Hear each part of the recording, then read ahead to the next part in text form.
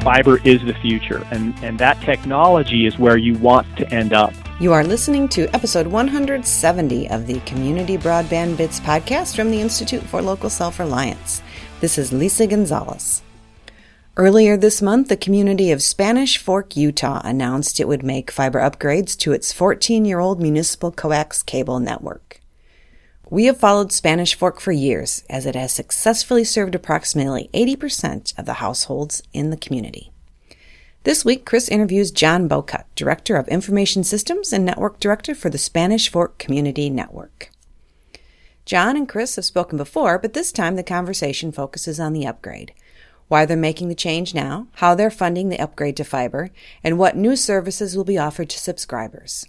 Now here's Chris speaking with John Bocut from Spanish Fork, Utah.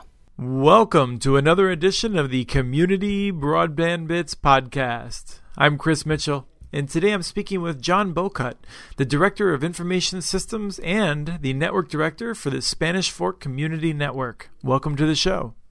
Thank you, Chris. Well, I'm really excited to have you back on. It's been just a little bit over 2 years since you were last on in episode 60 and telling us about your excellent cable network there in Spanish Fork.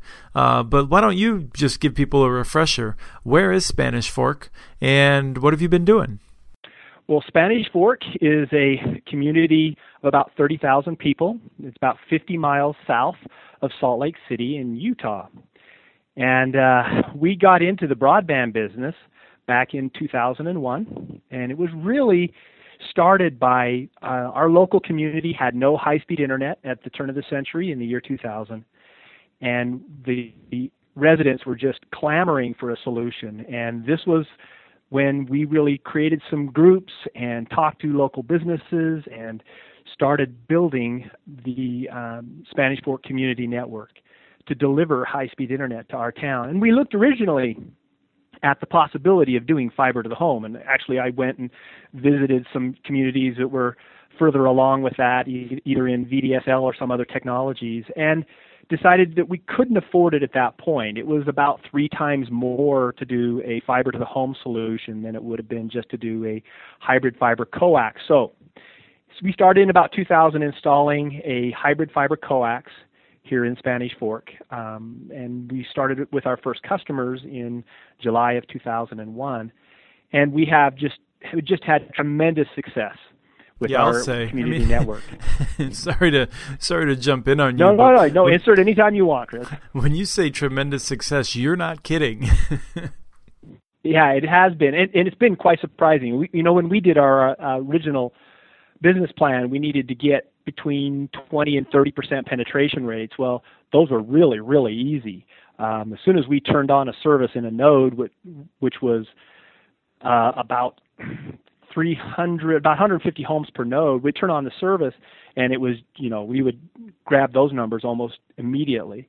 And right now we're sitting at about over 80% of the community of our town takes a service from us. Most of them take more than one, but some only take one. And so it's above 80% of the homes are actually connected to the Spanish Fork Community Network. And remember, this is fully owned and operated by Spanish Fork City, and we compete directly against Dish, DirecTV, and Comcast. So it's not a monopoly situation. We just go out there and compete directly with these other large companies and had really good success. A lot of it is based on just really good customer service, but it is also tapping into that hometown feel. And we've had a lot of success in our community just by tapping into that, and people understand this is our network. So it's been just a tremendous ride for these 15 years. It's been a lot of fun. Yes, I'll bet. And you started off doing the cable television and internet service, and then a little while later you added the telephone. It's been a while of doing that, and then remind me, you do have an electric utility that is part of the city as well, right? That's correct. In fact, that was critical to our ability to do this because we actually used an electric revenue bond to build the original system. So it was the bond rates that we got when we went out and bonded for the project were based on the ability for the electric department to pay. So that really helped us get the rates that we needed. Yeah, we got into the electric business in Spanish Fork at the turn of the previous century. So it would have been in the early 1900s is when Spanish Fork got into the electric business. And then we just capitalized that and really leveraged that to get into the broadband business in the 2000s. Well, do you think you're ever going to be able to pay those bonds off? Yeah, I think we will, since we made our last payment last month. So we've actually paid off our bonds, and we still owe the electric department a little bit of money that we have most of it in retained earnings that we're going to be paying back over the next few years. But yeah, we made our last payment. It was a big day for us. So it was a 15-year bond, and it is now paid off. So it was about $7.5 million is what we originally bonded for. Well, congratulations on that. And I find it interesting. We saw a similar thing in Cedar Falls where, as they were paying down their debt, they decided that they would begin the transition from their cable network to a fiber to the home network. And that is what you have announced. Why don't you tell us why you've decided to go fiber to the home rather than copying Comcast and just doing a DOCSIS 3.1 solution or something like that? First off, fiber to the home was always in our plan.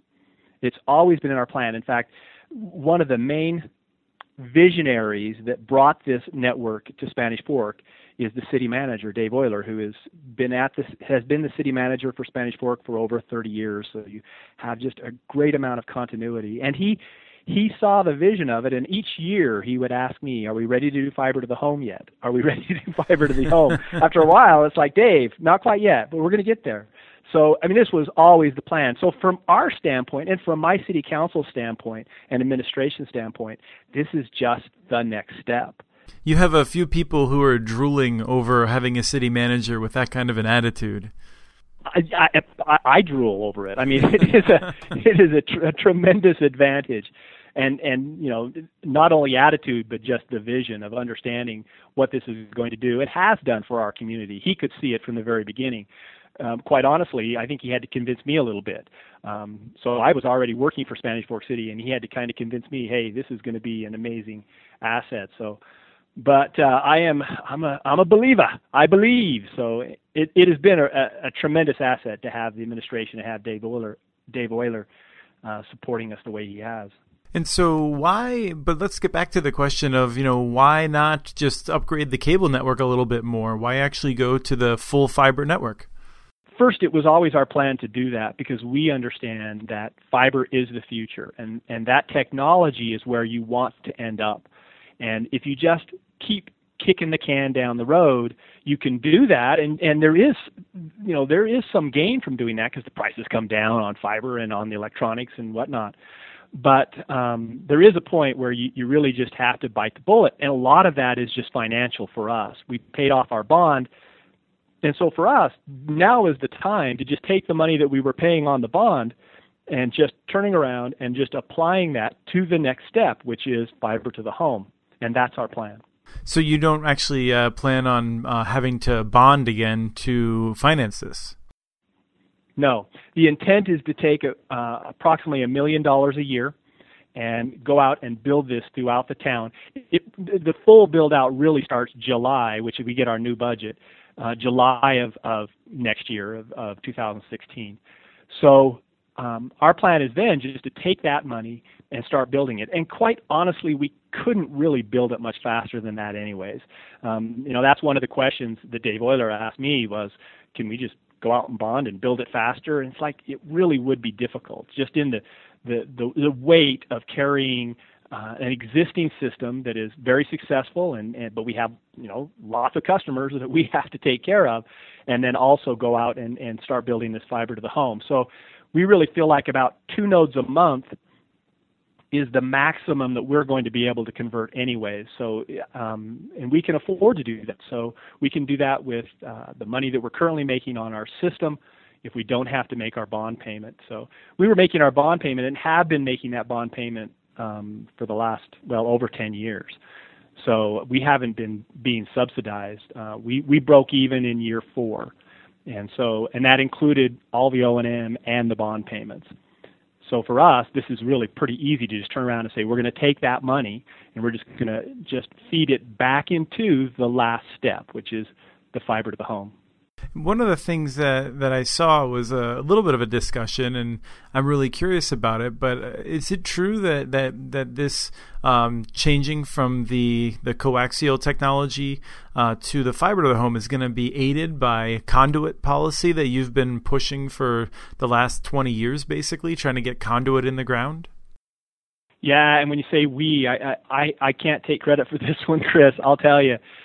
Dave Euler, before I ever worked for Spanish Fork, before anyone even had talked about doing a community network, a municipally owned community network, put in place a program where we were putting in a communication conduit. And so that was actually being put in the 90s.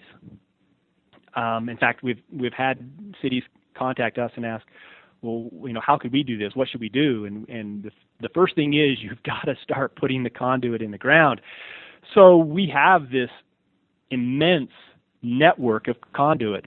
As I've said many times to my city council, that is one of the real values of what we've done, is that you have this network of conduit. We can put anything in that conduit.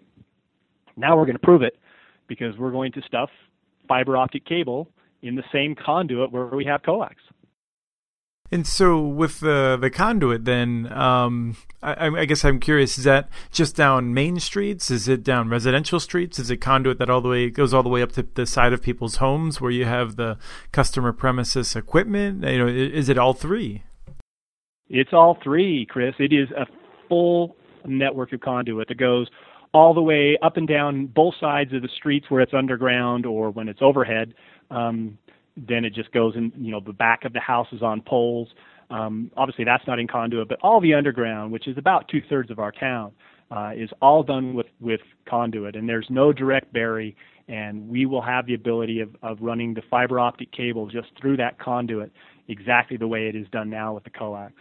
And I guess you're going to be leaving the coax in because from what I understand of the plan, people that are going to continue taking the most basic service, they'll actually remain on the coax for some time, right? Yes, and this is a little unique in what we're doing, Chris, in that we are actually going to keep our cable television on the coax. Remember, we are limited by state law. We can't go outside of our city limits. I have over 80% of the homes already connected, and so really you're only talking about the new growth is the main thing that we would do it. So we already have a coaxial plant in there. So our plan is to move the telephone service and the internet services, especially the higher tier services, over to a fiber to the home situation. And eventually all of the internet may be on that. But initially, at least, the starter tier, which is we're trying to make people understand or help people understand that the starter tier is really just for, checking your Facebook and your email and that kind of thing instead of trying to stream. As you get up into the upper tiers, those are going to be automatically converted over. And we're going to keep all of our cable television over on that coax. So we will maintain that coaxial plant. Like everybody, though, we are shedding customers when it comes to cable television. We're seeing the younger crowd that is just not connecting, or they're just deciding to go with their Netflix and other services. And so for us, the whole conversion to a full IP delivery of our cable television is daunting. It's expensive. It's a lot of tech. There's a lot of people who have problems with that technology. It's hard to deliver it. So for us, we think the best solution is to just go ahead and maintain a coaxial plant for the delivery of cable television. You had mentioned the state law that limits your ability to serve those who are even, as I recall it, directly across the street from your head end, unfortunately. With the fiber network, does the state law still apply, or is that really related to the television product? It is still applying, and we have comments on our Facebook pages, and we get telephone calls and emails from our surrounding communities, and we just can't deliver the service. It's against the law for us to deliver the service in Utah. So we have to tell them no, and we'd love it if the new FCC rulings and rules would make a change to that, but really from what we see, it's got to be challenged, and we're not sure where that challenge is going to come from in Utah. It's hard. I mean, it is a very conservative state, and we're just not sure how that's all going to play out. We'll see over the years. Well, I think there's probably going to be more motivation. I mean, this is one of the greatest disparities that we'll see in the nation. I mean, you have Utopia delivering gigabit services now for a long time. You have Provo with Google. You have Salt Lake City, soon to be Google. You have you. The people who are just outside of those areas, I mean, particularly ones who are just outside you or Utopia who are not allowed to get it, I got to think they're going to be, writing to their elected officials maybe once or twice a month. Yeah, I hope so. I mean, that certainly if I could, that's what I would do. But it's a little out of our hands. We would like to service the communities around us, and we'd like to move into those areas, but we really need the pressure, I think, to come from them more than from us, right, to be able to do that. Yeah, absolutely. That's sort of that's how democracy works. We hope. Let's talk a little bit more. I just want to ask about the speeds, because I noticed that your new packages, you are still retaining the characteristics of the asymmetrical. Your upstreams are lagging behind your downstreams, and I'm curious why that decision was made for those packages. Actually, the packages you're seeing we just did a speed upgrade on the old coaxial plan, and so what you're seeing is that the speeds will be symmetrical on the fiber to the home solution. So. And this is a little bit different in that you look at Google. I mean, really, Google's plan is you're going to have this one speed fits everybody type of a thing. And for us, we have to be very aware of our community network, and so we'll continue to have multiple tiers. We do have our starter tier, which is currently 12 megabits down, and it will stay the same because it's going to stay on cable modem. And then your plus tier, which is currently 60 megabits down, but is asynchronous because it is on a cable modem, is actually going to go to 100 megabits up and down on the plus tier. The premium tier will be the full gigabit service. So you'll be able to get a gigabit service for $68, and that's synchronous up and down 1 gigabit. Wow, that's remarkable. And that's actually, that's very close to the pricing that Chattanooga uses as well. So it's and obviously then you're right around the same ballpark that Google is. So it seems to be sort of the standard more or less. There's a few communities who have come in under and a few communities who come in a bit over, but that $70 for a gig seems to be something we're seeing pop up a lot of places. And I think it's a good price point. I think the difference for us is we're not going to force everybody to go to there. I mean, with the Google, there's at least in Provo, they have their little bitty service, and then the next jump is the full $70. Yes.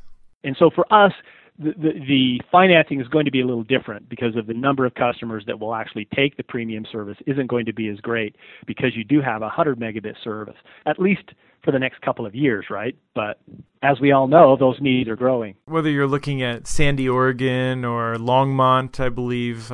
No, maybe Longmont might be doing the same thing as Google, but the number of these places do still have at least 2 tiers. So right. You're in pretty good company there. I think that's the right solution. I do. The thing is, though, I always get hung up on the, what I think is interesting, the speeds and the technology, but ultimately why this matters is the impact on the community. And I'm curious, if anything's changed in the last 2 years. When we had talked before, you were talking about savings in the community because of your network on the order of $2.5 million per year, which is remarkable. Is that still what you're seeing? I mean, it's a little higher than that. My last calculations were closer to $3 million per year in savings. And really there, we're just saying if we weren't here and you were having to pay the price for a Comcast service, here's what the difference would be. And we've seen some price increases on the Comcast service in our area. So it's actually improved a little bit from where we were. And as the community network, though, it is, it's bigger than just price. Price is obviously important, don't get me wrong, but it is bigger than that. We have our own cable channel. We deliver just a tremendous amount of content. I'll tell you, they're looking at putting in a rec center here in Spanish Fork, and they had a public meeting last Tuesday night. And a couple of the people who came in said, well, I was watching this at home, and then I heard how the conversation was going, so I ran down here so I'd have a chance to talk. those are the kind of things you can do for your community that are very unique and are really a super asset. And we've had a tremendous amount of success with those kinds of things in our community network. Right. Well, I remember you saying that Comcast actually does not have the public channel that you do for the community. That's correct. I mean, we now actually deliver it on YouTube for free, and we actually have a website where people can go. So we do deliver that for everyone. But yeah, Comcast obviously does not carry the channel. It's exclusive to our cable system. And have you seen any examples of economic development of either businesses moving in, or of businesses that are looking around and thinking, "Wow, I've got a really good deal compared to my competitors"? That's happening more and more. I mean, it's hard to quantitatively measure that because it is, one part of a complicated question when they're looking to move into your community. And I've always felt that it's very difficult to say this is, we can say we brought in X number of millions of dollars in sales tax or taxes of property taxes because of this. It really is difficult to do that. At least it is for me. Maybe other people have a better algorithm than I have for it. But on the other hand, it is something that we tout every time when we talk to these businesses, and we do get feedback from them that they say, yes, that is something they are looking for, is the ability to deliver a fiber to the business. Now, we've been doing fiber to the business since the very beginning, so we have a number of our larger businesses here in town, and we don't have a lot in Spanish Fork, but a lot of big businesses. But we do have some that we deliver high speeds, either in transport and or in internet access to those businesses here in town. Most of our business customers, though, are mom and pop shops, and so we service those on a cable modem network that will be converted over to a fiber to the business network.